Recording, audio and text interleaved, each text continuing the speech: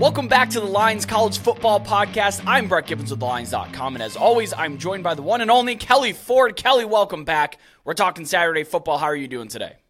I'm doing great, Brett. Anytime we're talking college football Saturdays, it's a good time, and we're moving our way through this season. There's lots to get to, so let's do it, man. Yeah, before we get into it, though, don't forget to follow the Lions on Twitter at TheLionsUS. I am at Road to CFB, and Kelly's work can be found at KFord Ratings. We'll be here every single week breaking down the college football slate, as well as individual weeknight games. If you're looking for the weeknight slate, that's posted on our YouTube. Dive back and go find it. Look, we've got a very interesting slate on tap, I think. Maybe not as marquee as we've seen last week or a couple of weeks ago, but the big matchups this week are big. Like, enormous conference implications, college football implications. Kelly, I know you've got all the numbers on those. I'm looking forward to seeing how a lot of these matchups shape the landscape of college football. The first one being Iowa State on the road at Cincinnati. The Bearcats at home are 5.5-point favorites, and this game carries an over-under of 45.5 points. I thought this game was really interesting. I really wanted to include it, and it does kick off at noon Eastern on FS1. And I think it's interesting because outside of Texas and Oklahoma, the Big 12, in my opinion, is both bad and also objectively wide open. We talked about West Virginia on the podcast just the other day and how they could have a direct path to Arlington to be in the Big 12 championship. I think the middle group of teams that we have here, I only have them separated by about a point. I don't know about you, about 4 to 9 I think I have in just a point. And that includes both Cincinnati and Iowa State. Now, we could be dealing with some breeze, maybe not super strong wind, but it's going to be breezy, and it has rain chances that will be tapering off as the afternoon goes on. Cincinnati comes in this game with the rest advantage. They last played on Friday night in Week 5, and Iowa State was at home beating TCU last week. Nippert Stadium, in my opinion, I've been there. It is an underrated home environment. It's very loud. The fans are right on top of the field. The way the structure's built just sucks noise in, traps noise in. It's a very difficult place to play, and I don't know that maybe the casual college football fan realizes that all that much, but it sure is. In Cincinnati, though, they're on a 3-game losing streak. Their lone FBS win this year was over under-delivering Pitt. As I've talked about in here, very disappointing team so far this year. But they probably could have won their last game against BYU. They threw a pick 6. They turned over on downs at the BYU 35. Like, there were opportunities from the win, but they also lost to Miami of Ohio, who's, don't get me wrong, 5-1. Very good MAC team. But that, to me, seems like it was a look-ahead spot to the Oklahoma game the following week. Iowa State is winless on the road this year, 0-2. Their losses came at Oklahoma, which could be excusable, and Ohio. So these teams share a little bit of losing to the MAC East heavyweights here. Rocco Beck, the quarterback in those games, threw 4 interceptions and fumbled the ball away. He only has 1 pick, no fumbles when he plays at home so far this year. But the offense has improved over the last couple of games, scoring 27 points per game over the last 3 versus just 20 points total in their first 2 FBS contests coming against Iowa and Ohio. The Cincinnati front has been really good against the run. We knew that coming into this year. They're 17th in rushing success rate allowed. Dante Corleone, if you don't know the name, get familiar. He's an All-American candidate. He dominates in the middle. Deshaun Pace, the linebacker, I believe brother of Ivan Pace, the All-American, has been extremely good at cleaning up on the backside. Linebacker Jack Dingle and Corleone are both top 10 in run stop rate in Big 12. So we're talking about a really good duo here. They should be able to combat the Cyclones' rushing attack pretty effectively, I think. And Iowa State's been really inefficient in the run game. Look, they're 128th in rushing EPA. Their lead back, Cartavius Norton, he's only going for 3.5 a carry. He has no touchdowns on the year. And Becht is far from a world beater himself, but he is bottom 3 in pressure to sack rate. So you can get to him, but teams haven't been getting him down. Now, something has to break here because Cincinnati's front is very good at rushing the passer. Yeah, Brett, you mentioned Texas and Oklahoma. This is their conference for at least one more year here. I agree with you that the middle of the pack here, I don't really know. I had expectations about how these newcomers would do into the Big 12, the 4 new members this year. Cincinnati, I had concerns about. And honestly, it's been a bit of a weird season for Cincinnati. They got off to a 2-0 start with a good win over what we thought was a good Pitt team, but maybe the Panthers aren't very good after all. Actually, then they lost as big favorites to Miami of Ohio. They held then number 3, now number 2, power-rated Oklahoma to a season-low 20 points in a loss. and then lost at BYU before entering their off week. So it's been hit or miss for Cincinnati in particular. This game, for me, has a watchability score of 7.2, so that's pretty good, like you said, intriguing. I do have Cincinnati in this game by 2.5. It's a 58% win expectancy for the Bearcats. At 2-3, though, Cincinnati is nearly a game behind schedule relative to my preseason realistic expectations. And again, I didn't even have that high of expectations for Cincinnati. I thought they might struggle a little bit in their transition year.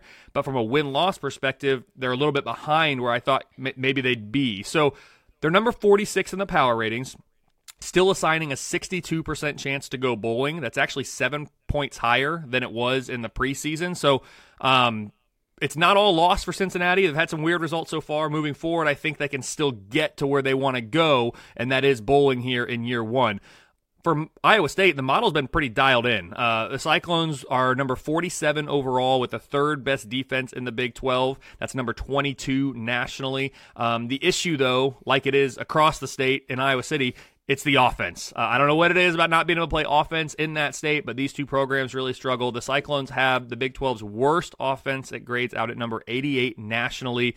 In the end, that plus this game being in Cincinnati, as you mentioned, plus Cincinnati being fresh coming out of their off week is what makes the difference for the model in this game. I mentioned it, Texas and Oklahoma, they're the clear favorites in the Big 12. Because of that, there's negligible conference championship game leverage in this one. Bottom line, I have Cincinnati minus 2.5. It's a 42% chance that Iowa State earns the road win and keeps the Bearcats winless in conference play. Yeah, the numbers that we have right now, mostly dead numbers, so if you're going to look to bet a side, I'd probably wait and see because you have a little bit of the luxury of patience. We're talking about a lower total conference game. I know it's on the road. I know they have a rest disadvantage. I probably lean Iowa State with the points. I wouldn't go as far as to say I believe that they win outright. I think Cincinnati wins a game. But I think I would have to take Iowa State with the points if I'm betting a side. But I think I have a bigger lean on the total. And this is a total that's been bet way down to the point where I actually think playing back the over is in play here, because I do believe that Iowa State's offense has improved over the last couple of games. I don't think what they showed in weeks 2 and 3 specifically, they played Northern Iowa in week 1, a good FCS team. But I think they're decent enough to where 45, especially if we get a 45 flat, that's pretty low. Look, a lot of totals early this week got hit because of impending weather, but I'm stealing a line from Brad Powers. This is not an original thought, so I have to give credit to him that nobody can predict the weather 6 days out. Nobody can predict the weather 4 days out. So if you have a model that can do that, you're in the wrong business. Go predict the weather forecast, right? I'm going to play off that, because what if it comes and the weather is not all that bad? It looks like it's going to be breezy, but not hurricane force winds. They're not anticipating complete washouts. Maybe just steady rain. I think I'm going to play back that over. I really do. If I get a 45, you can be sure that over that number will be on my card for this game. Moving forward, but involving the great state of Ohio, my home state. Number 3, Ohio State on the road as 19.5-point favorites at the Purdue Boilermakers. Your Purdue Boilermakers, your alma mater. This game carries an over-under of 49.5 points, and it kicks off at noon Eastern on Peacock. So I won't be watching the game, very sadly. I tried to sign up for a free trial, but they axed that in the fall. So is what it is. I guess I'll just catch up on the highlights later. Look, it's expected to be windier in West Lafayette than it is in Cincinnati. But again, keep an eye on that. No one knows honestly till even the day of sometimes. And there is a potential for rain, of course, as this big front sweeps through the central and eastern U.S. Ohio State running back Trevion Henderson. He missed last week. He is expected back this week. And boy, did the Buckeyes miss him. They had some trouble running the football against Maryland. And Maryland has been pretty solid defending the rush this year, but in my estimation, it was kind of inexcusable in that they really could have used the explosiveness of Trevion Henderson. If he doesn't go, Chip Trainum's the main guy. We saw a little bit of Mayan Williams as the game went on. That was later on. He removed somebody from the football field, somebody's cleats from the football field on an absolute man run. That was pretty funny to watch. But look, the issue I have with Kyle McCord right now is that he's staring down his pass rush and he's missing open guys. There's opportunities when he gets the football of guys finding space, maybe 10, 12, maybe even 8 yards past the line of scrimmage, but he's too busy looking at who's coming at him and looking at his line that he's missing these guys. That's something previous Ohio State quarterbacks have not done. If he's not chucking it up and downfield to Marvin Harrison Jr., there's not really much to get excited about on this offense. And who would have thought that we'd have been talking about this Ohio State offense? I think that's inexcusable for the amount of weapons that they have in the backfield out wide. Cade Stover is even one of the better pass-catching tight ends in the country. So the offensive line, I understand why he's looking at the rush because the offensive line has been very good this year, particularly with tackles. The San Diego State transfer, Josh Simmons, he's been particularly terrible, I think. No confidence in the left tackle there. Defensively, Ohio State generates pressure with Jack Sawyer and JTT, but they're not finishing with sacks. They're getting to the quarterback and around the quarterback, but they're not bringing the quarterback down very often and causing a lot of havoc. On the other side, Devin Mockobee, explosive running back for Purdue. He's very effective when he plays and when they give him the ball, but he has at least one fumble in 4 of 6 games this season. He had 3 against Syracuse. Between him and Hudson Card, they had 7 combined fumbles in that game. Look, if Purdue turns the ball over, that's it. They're toast. That it's going to be an Ohio State runaway if they're not going to be able to take care of the football. Hudson Card, the experience has been something. He has 11 turnover-worthy plays and 10 drops from his receiving core, so perhaps it's a little bit of give and take with him, but he is the second most pressured quarterback in the Big Ten, and that's certainly not going to change on Saturday. He's also the second most blitzed quarterback in the Big Ten. He has 7 turnover-worthy throws when he's blitzed, which is the most nationally, and he's going up against Jim Knowles, a.k.a. Collegiate Dr. Heat, who loves to bring exotic blitzes and fronts. You can expect more of that on Saturday. I would hope Ohio State doesn't look ahead, given their not-so-distant history at Ross-Ade Stadium, but Penn State's on tap, so who knows? Yeah, Brett, I'm going to get to that in a second. I'm going back to what you said about Peacock. So I've had Peacock since really it came out. I'm a big Leicester City supporter from the English Premier League, or formerly the Premier League. The one good thing about Leicester being relegated, and I do mean the only good thing, was I was like, hey, at least I can cancel my Peacock subscription. Well, then we got all these college football games on there now, so I'm like, well, I guess I'm getting Peacock back, and I'm paying $250 to watch Leicester because their games, unless they're on ESPN Plus, aren't on TV in the U.S. So it's been a wreck for me trying to keep up with everything, all the services. But hey, I have Peacock. I'll be watching this game because, like you said, Brett, I call this the Kelly Ford Bowl. By now, you said it. Everyone knows. Undergrad degree from Purdue. Boilers are my number 2 squad. Ohio State has always been my number 1. It goes back to before I can even remember. People say, well, why didn't you go to Ohio State? Well, I wasn't going to play football or watch college football. I was going to get a degree, right? And so in-state, Purdue, engineering, it made sense. The average fan, Brett, you touched on this, might think it's worked out pretty well for me, being an Ohio State fan. You know, oh, you're no trouble with Purdue ever. The truth is the Boilers have given the Buckeyes fits recently, especially in West Lafayette. Purdue's won 3 of the last 4 and 5 out of the last 8 against Ohio State in Ross-Ade. That includes 2011, Brett, when I was a freshman. I was pledging a fraternity. I was decked out in Ohio State gear in the Purdue student section. I wasn't going to let it change me. And then Purdue won the game. They rushed the field. I put my head down. I walked back to my dorm. Next time I went to the house was not a good experience for me. But hey, long term, I think we gained some respect. Short term, it was a brutal time to be Kelly Ford at Purdue. That's for sure. But basically what I'm saying, Brett, is what you said. The Buckeyes better not be looking ahead to Penn State next week. They'd be forgiven because of how big that game is. But you can't overlook the Boilermakers at Ross-Ade given the history here. Ohio State has one of the best resumes in the country. They're ranked number 3 in my most deserving metric. Only a 21% chance the average top 25 team would be 5-0 against that schedule. That's number 3 nationally. Ohio State's outscoring its opponents by 11.5 points per game, more than would be expected of the average top 25 team against their schedule. That's number 5 nationally. So Ohio State's done a great job to this point building a resume. I have Ohio State minus 23 in this game. It's a 95% win expectancy. For as good as Ohio State's resume is, Brett, from a ordinal rank perspective, the Buckeyes have been even better in the power rating side. They grade out number 1 overall for the 4th straight week. Ohio State boasts the number 6 defense and the number 10 offense, although it must be said, you touched on this, that's the lowest the offense has ranked all season after starting the year number 1. They quickly lost that standing to USC, but they've been dropping consistently in the weeks that have followed. For Purdue, a 2-4 record disappointing because my preseason realistic expectations projected closer to 3-3 at this point. The Boilers have fallen almost 1.5 points in the power ratings as both the number 68 offense and number 71 defense have fallen double-digit spots now since the preseason. Catching Ohio State and Michigan out of the East is brutal for Purdue. Their chances to go bowling are down from 39% in the preseason to just 16% currently. The West is a two-team race between Wisconsin and Iowa, and while a win for Ohio State doesn't improve their standing in the East, when you have a 95% win expectancy, winning's not really going to help you based on the projections. A loss would be devastating for the Buckeyes. It would drop them to just a 14% chance to make it to Indy for the first time since 2020.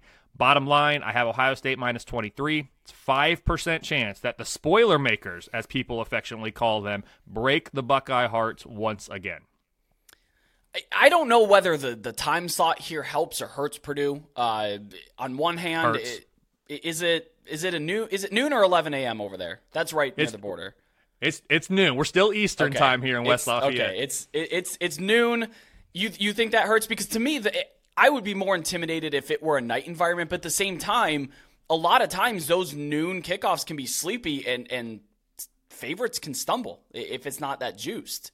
I think night in Ross-Ade. I mean, think about 2018. It was at night. Prior to that, it was during the day, because prior to that, Ross-Ade didn't have lights, so there weren't night games there. Like when I'm talking about these other upsets that Purdue's had over Ohio State. But the 2018 one, kind of the most classic, the most recent one, was at night. Rondale Moore, of course, goes off. I'll never forget watching that game. I'm sitting here in the basement like, dang, what is happening to Ohio State? And my dad's cheering because he's rooting for Purdue right next to me, and I'm like, you need to go away. So anyway, I think it hurts Purdue's chances, but I hear your point. Ohio State could be a little sleepier at noon. I think Purdue might be too, though. We'll see. Fair. Okay. Look, I'm hoping for a Buckeye cover here for one reason, and it's definitely not the reason everybody's staring at my Ezekiel Elliott jersey is thinking. This is so that I can come back and bet Penn State next week. If Ohio State loses, that line's going to be a lot different. I'm worried about this Buckeye team playing Penn State and Michigan this year. I don't think they beat either. So give me a good win, a good cover here, and I'll come back and bet the points of Penn State. Now, what you just said about Ross-Ade Stadium, maybe this knocks down my confidence a little bit on this, but I actually do have a bet in this game, and it's Purdue first half plus 10.5. It's noon, like I said, sleepy, road game. Ohio State started slow a number of times this year, most recently just last week against Maryland. That was bad. Final score is not indicative of how that game went. Maryland controlled the game for the first 2.5 quarters. It was dead even for 3 quarters, and Ohio State talent won out. Look, I don't trust Ohio State's offense to fully steamroll teams. I really don't. Purdue's got enough explosive potential in their offense to maybe even get ahead in that first half, but this is I think they're going to eventually grind them down and win out with talent. I don't know that Ohio State's really in danger to lose this game, but the way that they've come out in games, the concerns that I have about their offense, even with Trey Henderson back, Purdue first half plus 10.5. That's the bet that I have on this game. Moving forward, we have BYU at TCU. This is indeed a conference game in the Big 12. TCU is now a 6-point home favorite, and this game has an over-under 52.5 points. It kicks off at 3:30 p.m. Eastern on the main ESPN channel. I'm glad it's on there because I think this game is going to be fascinating. Obviously, your Washington Oregon's probably going to be getting the big screen, but keep an eye on this game. I think we're going to learn a lot about both teams. TCU, starting quarterback Chandler Morris is out. Potentially for a long time. It doesn't sound like he's going to be out for the season, but that's not out of the cards. And in my estimation, I think there's a big drop-off to Josh Hoover, the backup.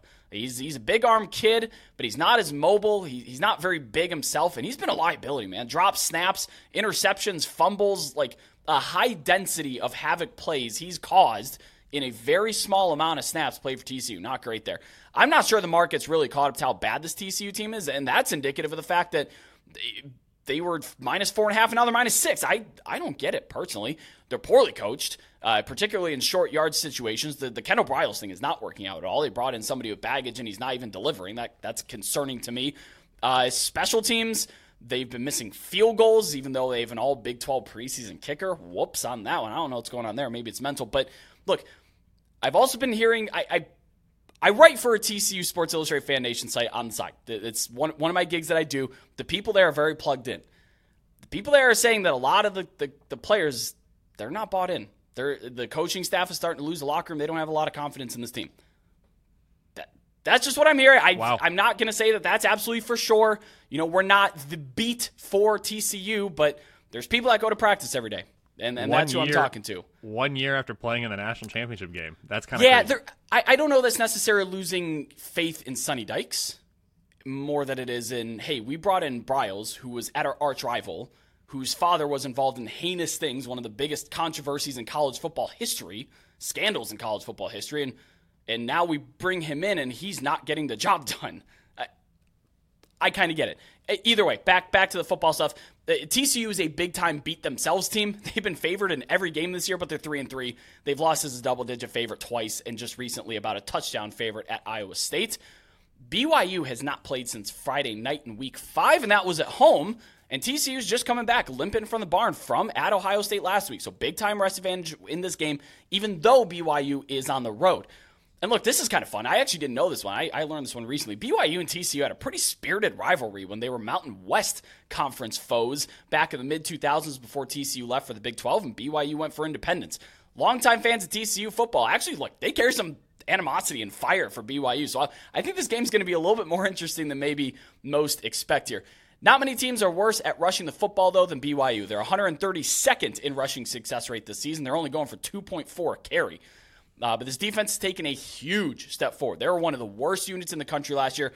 Big hat tip to Jay Hill. They brought him up from Weber State. He's done an absolutely tremendous job with this defense. What do your numbers say? Yeah, Brett, this one has a watchability score of 7.5, and with that comes a top 15 game of the week billing. 1 year after TCU was by far my number one biggest overachiever, the Horned Frogs are now my number 4 biggest underachiever relative to preseason realistic expectations. And it's not like I had wildly unrealistic expectations for this team. I projected 8-4. To me, that's reasonable for a team that probably wasn't talented enough to go 12-0 last year. They did. They deserved it. They should have been there. They knock off Michigan in the CFP. Great year. I'm not taking that away. From if you play that season, 100 times, 1,000 times, 10,000 times like we do in the analytics world, it probably doesn't end up 12-0 too often. But the one time we did it, it did. At 3-3 this year, TCU is already nearly 2 games behind my expectations, with the toughest part of their schedule still to come. That, for me, really begins next week, though. Yeah. And this one, I have TCU minus 7.5. It's a 71% win expectancy. TCU's power rating is down more than a field goal compared to the preseason. Their regular season win total is down from 7.9 to 5.5. That minus 2.4 is among the 10 largest decreases nationally from preseason projected win total to current. It's not been good for TCU this year, and that's sad because they're coming off such an amazing year last year, and we knew they weren't going to replicate that, but I was just expecting a better win-loss record to this point so far. They still have time. They can still turn it around. All of that said, the offense for TCU is still number 34. The defense is still number 44. Both of those unit ranks are better than BYU's corresponding unit ranks on the other side. So while BYU's units aren't projected to be quite as strong as their counterparts in this game, you mentioned it, Brett, the Cougars have the advantage of coming out of their off week. And while my numbers project BYU to be favored in only one remaining game, that's by 1.5 points at home against Iowa State in Week 11, with 4 wins already on the board, there's a 71% chance that this team goes bowling. Not bad for a team that my model thought might have a tough transition year into the Power 5 ranks from the independent status last year.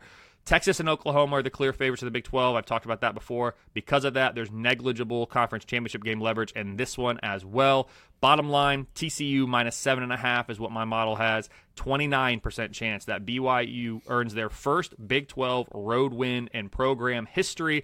And yeah, Brett, it would be pretty sweet, I guess, given the somewhat animosity that's still there from the old Mountain West Conference days for these two teams. Yeah, look, just a little peek behind the curtain. The way that I get my numbers, and I don't model based bet. I just use it as a guideline. I aggregate power ratings. I aggregate yours. I aggregate FPI, SP, a whole bunch of ones that I wrap into a nice neat package. And because of that, and they're proven models, I don't do much manual adjusting at all because I'm like, hey, these are proven models. Who am I to go against what your numbers are saying here? I manually adjusted TCU. I docked him 6 points. I really do. I really do think that the difference between Chandler Morris and Josh Hoover is significant. I don't see a lot of juice with this team. Very few times do I manually derate teams or improve teams. TCU is one of them because I don't, at this point they were saying the aggregated power ratings had them 4th best in the Big 12. I'm like, they're not the 4th best Big 12 team right now. I don't project that going forward, so I did manually derate them. BYU's not really a team that beats themselves. They have few penalties, few turnovers. TCU's the opposite.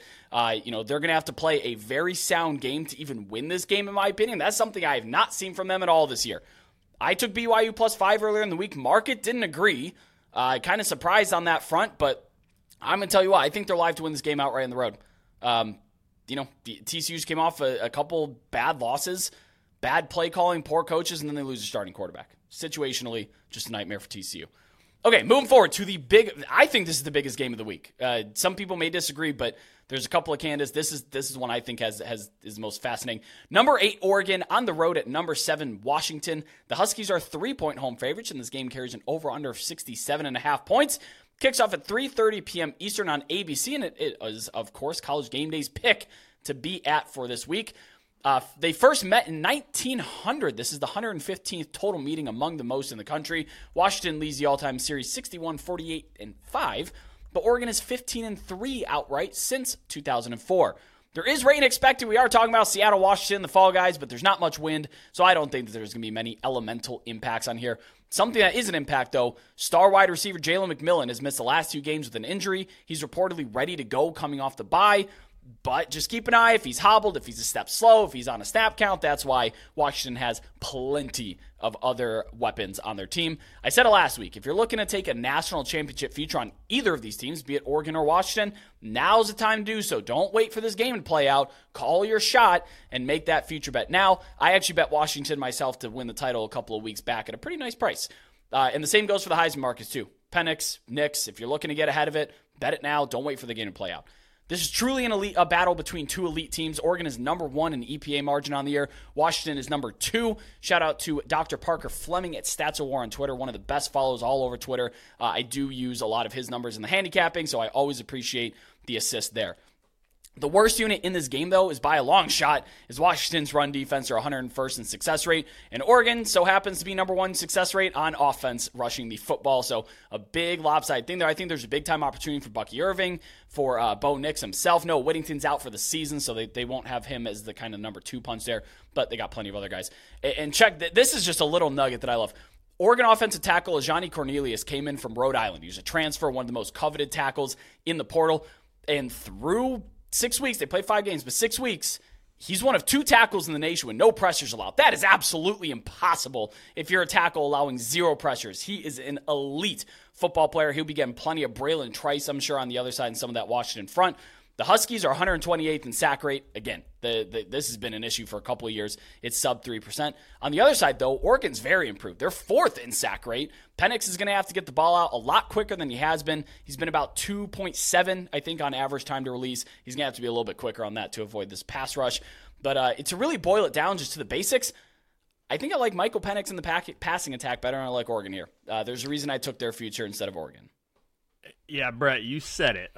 With a watchability score of 9.8 out of 10. Yeah, out of 10. This is my number 1 game of Week 7. It's the number 6 game of the entire regular season now at this point. It has the potential to be the game of the year in the Pac-12, especially with both teams being well-rested coming off of their off weeks here. Let's start with their resumes. I have Washington number 10 in my most deserving rankings. Only a 39% chance that the average top 25 team would be 5-0 against that schedule. That's number 10 nationally. Huskies are outscoring their opponents by 12.7 points per game more than would be expected of the average top 25 team. That's number 4 nationally. Oregon's number 12 in the most deserving rankings. They have the number 14 record achievement, the number 2 relative scoring margin. They're outscoring their opponents by 15.4 points per game, more than would be expected. Only Oklahoma has a better relative scoring margin than the Ducks. The winner in this one is only going to boost their resume further by collecting a win against a top 10 power-rated team. Again, that's how we build resumes. Your opponent's power rating, not their ranking. The loser really won't be hurt too much in the most deserving rankings because the average top 25 team wouldn't have a great win expectancy against either one of these teams because they are so good. Predictably speaking, I have this as a pick'em. It's the slightest of leans to Oregon. It's a 52% win expectancy. Kind of like what I said last week. The model was liking Oklahoma by 1.5. I kind of thought in my gut maybe Texas was the better team. I went with the model. It worked out in that case. This game gives me similar feels, though, where the model, this one's truly a pick'em, but it's a 52% win expectancy for Oregon. In my gut, I kind of think, and maybe it's because the game's at Washington, I kind of think Washington might win this game, but the model saying a pick'em with a lean to Oregon. So that's what we'll roll with for official stances. These two teams are eerily similar, Brett. They have amazing offenses led by Heisman-level quarterbacks with defenses that are much better than expected, at least relative to my expectations coming into the year. The Ducks are currently power rated at a season-best 23.7. That's number 6 nationally. The offense has been top 6 all year. They're currently number 4, while the defense is up to a season-best number 18. Washington's been in the top 10 of the power ratings for the past month. They're currently number 9. The offense remains number 2 for the 3rd consecutive week behind only conference foe USC, while the defense has been in the mid-20s for 5 weeks in a row. Now, we talked about it. This game is in Seattle. This is one of my favorite venues in all of college football. I absolutely love when that siren is blasting on 3rd down, 4th down. Like, I get chills, like, thinking about it and listening to it, and I'm not a Washington fan. I'm not a Washington hater. I'm neutral when it comes to Washington, but I love when they get that siren going. Something about being up in the Pacific Northwest, I don't know. It's a huge advantage for the Dogs, and it very well could come down to the home field or which offense has the ball last. Like, that's what this game could ultimately be with how good these offenses are. The winner of this game will be in the pole position, of course, to make the conference championship game. Oregon would have an 87% chance to make it to Las Vegas, while Washington would have a 76% chance to make it with a win. The loser will fall to 3rd in those odds, behind the winner, of course, and USC. All that does, though, is make their upcoming games against the Trojans that much more important. Both these teams have to play USC later. We got the mini round robin out there in the Pac-12. I can't wait for it. Bottom line, I have this game as a pick'em. 52% win expectancy for Oregon. But in my gut, I kind of think Washington might be in the better spot here. That's K Ford, the ratings, versus Kelly Ford, the person. We'll see how it all plays out. But it should be a fantastic game either way. Can I ask you to project or I guess take a guess here? You currently have Oklahoma, your number 1 in most deserving rankings, followed by Florida State, Ohio State, Texas. Washington, you said, is at 10. Oregon is at 12. Do we see a new number 1 from the winner of this game, do you think? I don't think so, Brett. So I'm going to put out later this week, and I haven't run it yet, basically who can improve their resume the most. I started doing that last week, and I really like it. It's the top 20 teams of, hey, with a win, they would improve their resume the most, given the opponent they're beating, the location, the difficulty, all of that. When I look at the most deserving rankings, I look at the gap that we have right now from Washington at 10, Oregon at 12, and Oregon would get more credit in the resume boost than Washington would, because these teams are so similar in the power rating, and because Oregon's on the road. Oregon has the average top 25 team would have a lower win expectancy in Oregon's shoes at Washington than in Washington's shoes playing at home to Oregon. So that's kind of, some people can't understand that, and I get it. It's a little bit tricky, but the two teams going into the game, they don't have an equal opportunity to build their resume. Ohio State and Purdue, a game we talked about earlier, Purdue's going to get much more credit for beating Ohio State, even at home, than Ohio State would get for beating Purdue on the road because of where those teams are power rated. To answer your question, I haven't run it yet. I don't believe Washington or Oregon could make the jump all the way up to number 1. Oklahoma and Florida State have done a really good job building resumes to this point at number 1 and 2. But the winner here absolutely jumps up into the top 5. Maybe they even get into the number 4 spot there potentially. So there's a lot on the line for both these teams. And the good news for them both, it's not over after this week. Win or lose, you still got more opportunities because the Pac-12, the USC game, and others, you've got opportunities to build your resume in the Pac-12 this year, which maybe we haven't had in years past. For Pac-12's sake, they're hoping they don't cannibalize each other as they always have. They're hoping someone can kind of run the table and really be that team. This week is the first domino for that. Yeah, I think Washington wins this game, again, at home. One of the better environments in college football. That's a big step up. This isn't like last week where Red River's in a familiar neutral siter. This one's at Washington, so I think I'm going to take them to win the game. Just looking at like proper betting mechanics, though, +3 is the correct side if you're looking for Oregon, and -2.5 is the correct side for Washington if you're looking to bet the Huskies there. So just opportunity. Whatever you're looking to bet here, I would say it's all opportunity-based. Moving forward to America's Conference, or America's Division, I should say, the Big Ten West. We have Iowa on the road at Wisconsin. The Badgers are 10-point home favorites, and this game carries a lovely over-under of 36 points. Kicks off at 4 p.m. Eastern on Fox.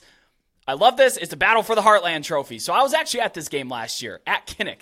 It was a snow globe. It was great. We did the wave to the Children's Hospital. One of the better experiences I've ever had at a college football game. Shout out Iowa City.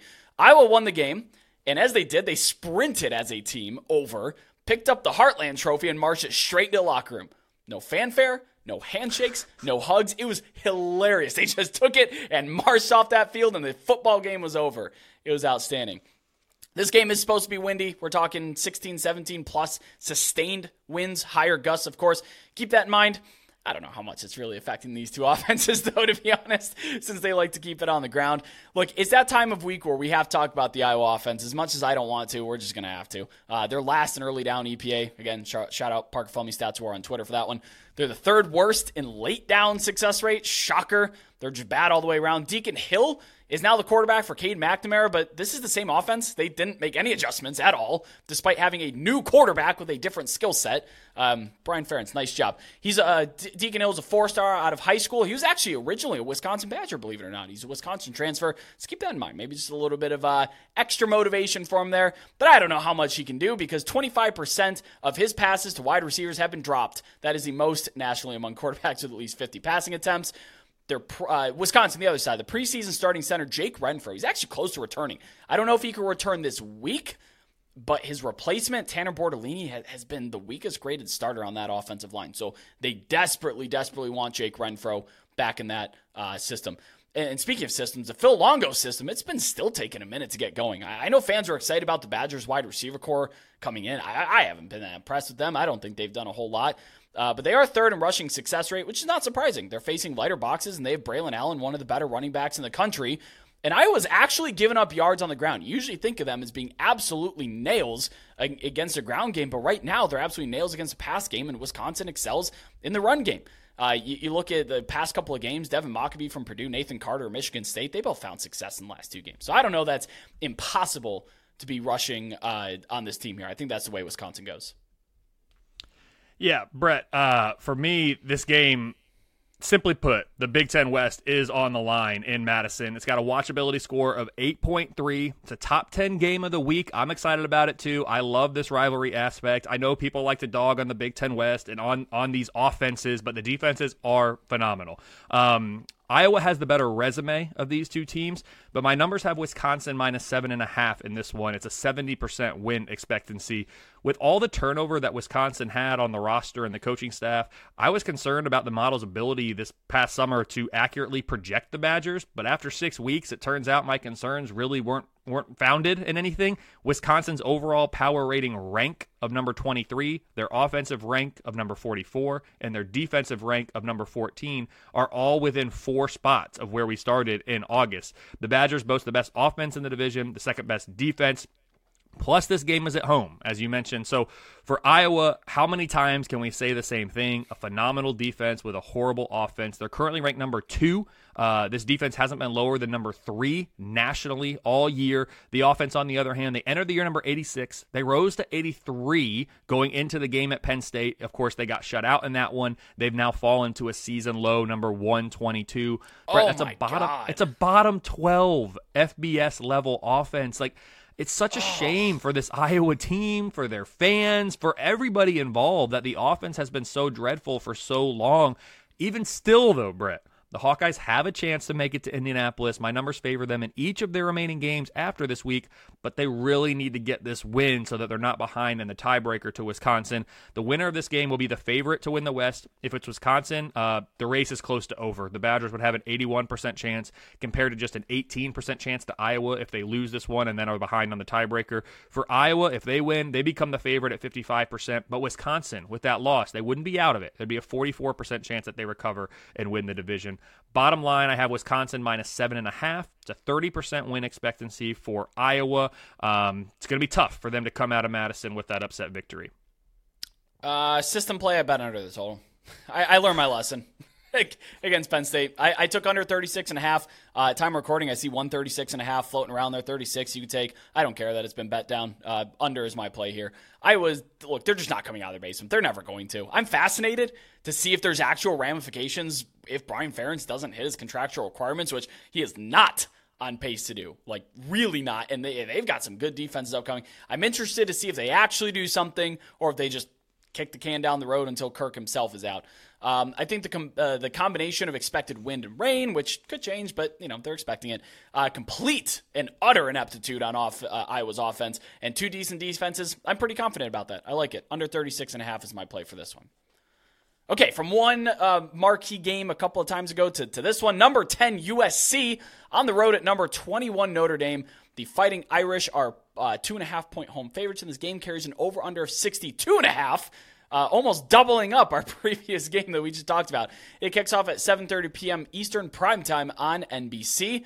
It's forecasted to be pretty breezy, maybe some potential rain. I do think that does help out Notre Dame just a little bit.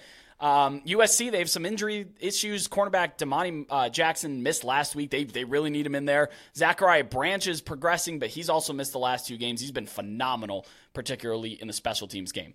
I know we've talked about Notre Dame 4 weeks in a row, but I have a bet on this game, so that's why I put him in here. And that bet being USC plus points. I would actually take them outright. My biggest question here is what kind of gas does Notre Dame have left in the tank? And honestly, Jack Swarbrick, what were we doing with this schedule?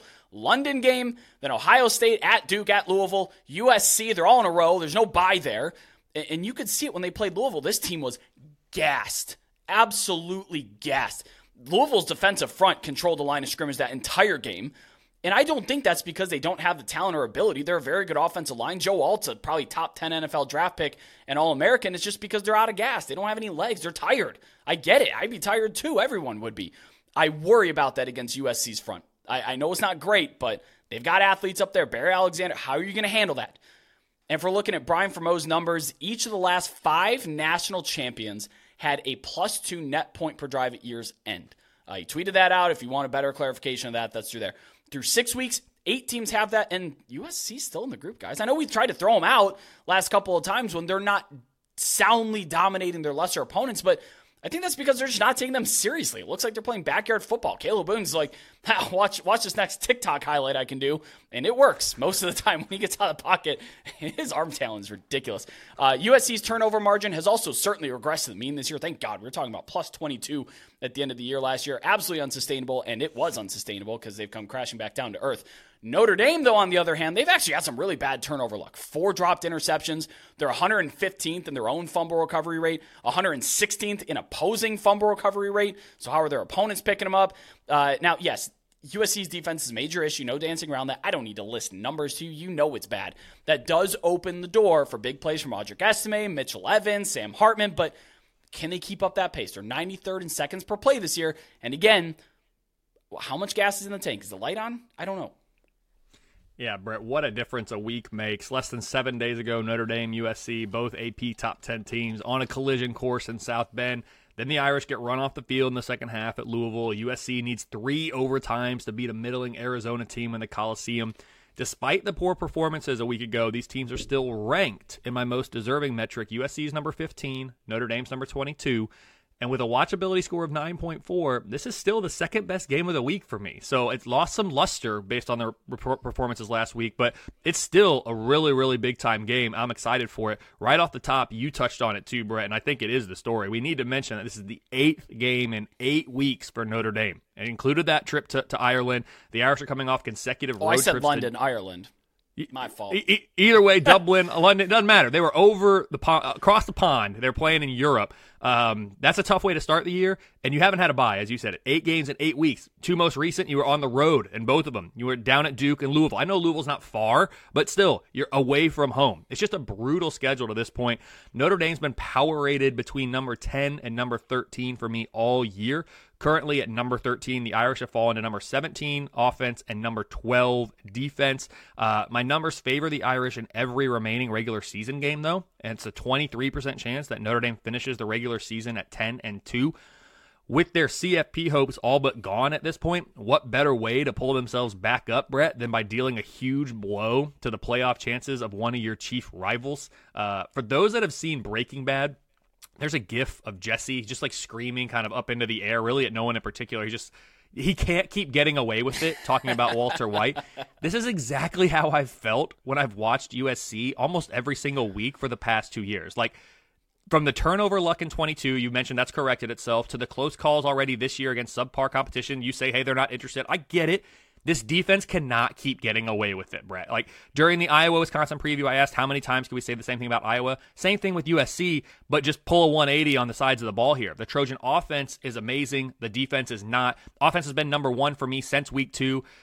They topped out at number 4 overall in the power ratings going into week 4, but the Trojans have now fallen to a season low number 14. That's because this defense. I have this defense ranked number 63 in my unit power ratings.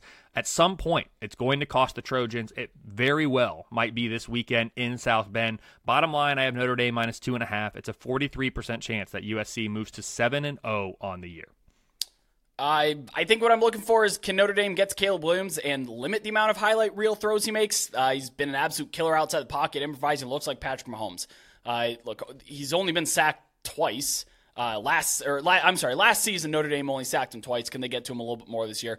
To be honest, I'm taking USC in this one. I think they win the game outright. I just don't see the legs with Notre Dame here. All right, our last game on the docket. We're running a little long, so I think we're going to forego our FCS game this week. That's okay. No big deal. We have number 25 Miami on the road at number 12 North Carolina. The Tar Heels are 3.5-point home favorites in this game, carries an over under 57 points. Kicks off at 7:30 p.m. Eastern on ABC. There is rain in the forecast. Not much wind, thank God, like all the other games this week, dealing with that big cold front moving through. There's also been 9 outright upsets in this game since 2004. Not a lot of huge point spreads, but the underdog has had a lot of success outright in this. This might be too speculative, and look, I don't have an answer to this, and maybe people that are looking for, just model-based stuff, close your ears, whatever. I'm going to speculate a little bit. I want to see how Miami responds after that Georgia Tech game. If you're a player, do you have any faith left in that staff to put you in a situation to win? Seriously, I think it upsets or offsets the A&M victory. I really do. That goes beyond just that play. Just brutal. Yeah, lost him a game. Ridiculous. Tyler Van Dyke played poorly in that game too. He had a touchdown to 3 interceptions. Xavier Restrepo, absolute killer. He's second in the nation in yards per route run. He's the Miami wide receiver. He's their go-to. Absolute dominator. Anyway, I don't think we've been talking about North Carolina enough this year. I don't know that we've talked about them since week 1. They're 14th in net points per drive. A pretty balanced attack, too, 52% rush rate. They're 5-0, and they haven't had any real punching bags on their schedule. It's been not great, but it hasn't been just a bunch of FCS teams and MAC teams. So they shellacked Syracuse last week, too, dominating win over them. And those dominant wins over lesser opponents, it's not worth nothing, especially conference opponents like Syracuse that have been frisky. 40-7, man. That wasn't even a ball. That thing was over before it started. Drake May, he's not putting up the gaudy numbers of last year, but he's been just as good, I think. Their offensive line does have to hold up, though, against the Miami pass rush that's been inconsistent, but at their best, very good. They got big-time pressure on Wegman against A&M, but they are just 106th in sack rate on the year. Just kneel, Miami. That's all you had to do to win last week against Georgia Tech. Brett, it was truly astonishing. Made worse only by the fact that Cristobal did this in 2018. I had completely forgotten. At game at Stanford, when he was at Oregon, I genuinely do not understand what the thinking is there. I mean, this is like NCAA football 14-101. You just kneel, and it's over. You win. To answer the question, Brett, that you asked, it has to be so hard to come back from that and refocus as a player, as a coach, as a fan. I mean, gosh, dude, undefeated season, just gone because you didn't kneel. Like that.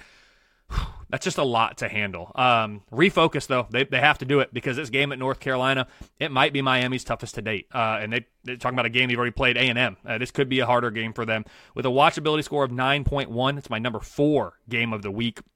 At 5-0, the Tar Heels are number 7 in my most deserving rankings, number 9 on my overachievers list, and squarely in the mix still for a spot in the CFP. Florida State, obviously the favorite out of the ACC for that, but North Carolina's still right there. I have UNC minus 5.5 in this one. It's a 65% win expectancy.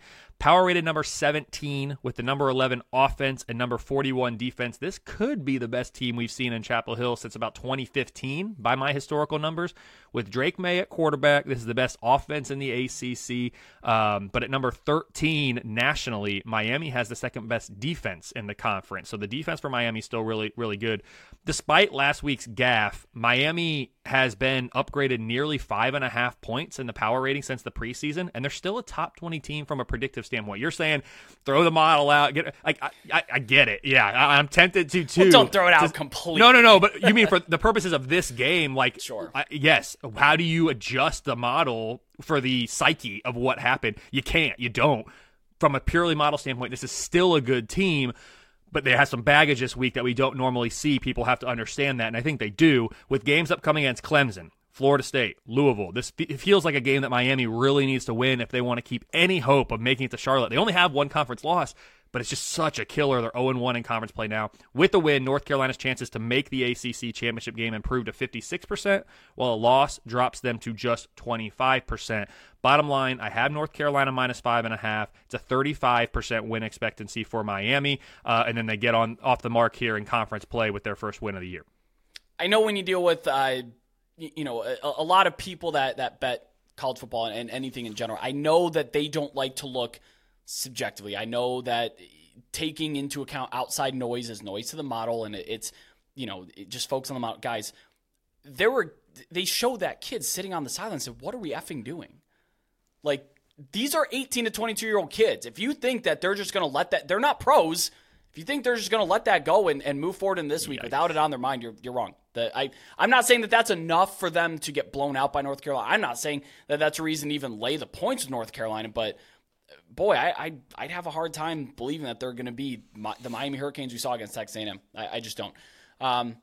Let's sneak it in. We got time. FCS game. Let's do it. Number 16, Montana. Number 3, Idaho. That kicks off late at 10:30 p.m. Eastern on ESPN2. Kelly, we can watch this game, not on ESPN+. It will be on our national networks. It's also played in the vaunted Kibbie Dome. Nobody just walks in there and expects to win a football game, especially not during Idaho's homecoming. Look, Montana won last week outright as 6.5-point underdogs to UC Davis. They're starting to be a fade team for me, though. I don't know if they're really that good. Idaho's just been dominating competition. Bring them back up to the FBS. Let's do it. We can, if we're bringing Kennesaw State in, we can bring Idaho in. I don't love what I've seen from Montana so far. I think this is all Idaho, to be honest. Anything under, let's say, like minus 10, I'll probably take the Vandals. Brett, this is not the first time I've talked about the Kibbie Dome. This year, I absolutely love your love for the FCS. I created the FCS light model so I could improve my resume rankings and projections for FBS teams that play FCS. But your love for it is just out of this world. Hey, you talked about let's bring them back to the FBS. They did recently pass some legislation at the national level where transitioning members from FCS to FBS moving forward now have to pay significantly more money. I think it's $5 million, isn't it? Yeah, the previous fee I think was in the hundreds of thousands. It is now up to $5 million. So that is just something to keep. That's something to keep an eye on as teams consider making that transition. They've raised the threshold significantly. For me, in the FCS light model, I have Idaho power rated number 8, and I have the Vandals minus 3.5 here projected against what I have as number 15 power rated Montana. Well, I hope that's the number that comes out because I'd absolutely lay with Idaho. Give me that. Anything at single digits is all Idaho for me. All right, let's wrap this up. Hop on over to our Discord server where you can connect with over 4,000 sports betting fans and get live updates on our college football channel. Join a sharp and active community as we wallowed in misery over Appalachian State not covering the points and losing outright to Coastal Carolina on Tuesday night. And don't forget to subscribe to Align's YouTube for weekly college football odds and betting videos all season long. Subscribe to us on your podcasting app of choice and drop us a good review. If you like the show, drop your leans and bets and our agreements or disagreements with us in the comments down below on YouTube. Kelly, before I actually close up shop, please let everybody know where they can find your work. You can find me on X at KFordRatings. You can find the website, KFordRatings.com, and you can find me over at TheLines.com, writing a couple articles per week. Really enjoy being part of the team with you, Brett, over at TheLines.com. Well, we love having you. It's been some great stuff, especially the watchability ratings. I love looking at those every single week. But thank you so much, as always, for watching. I'm Brett Gibbons. That is Kelly Ford. We'll see you all next time.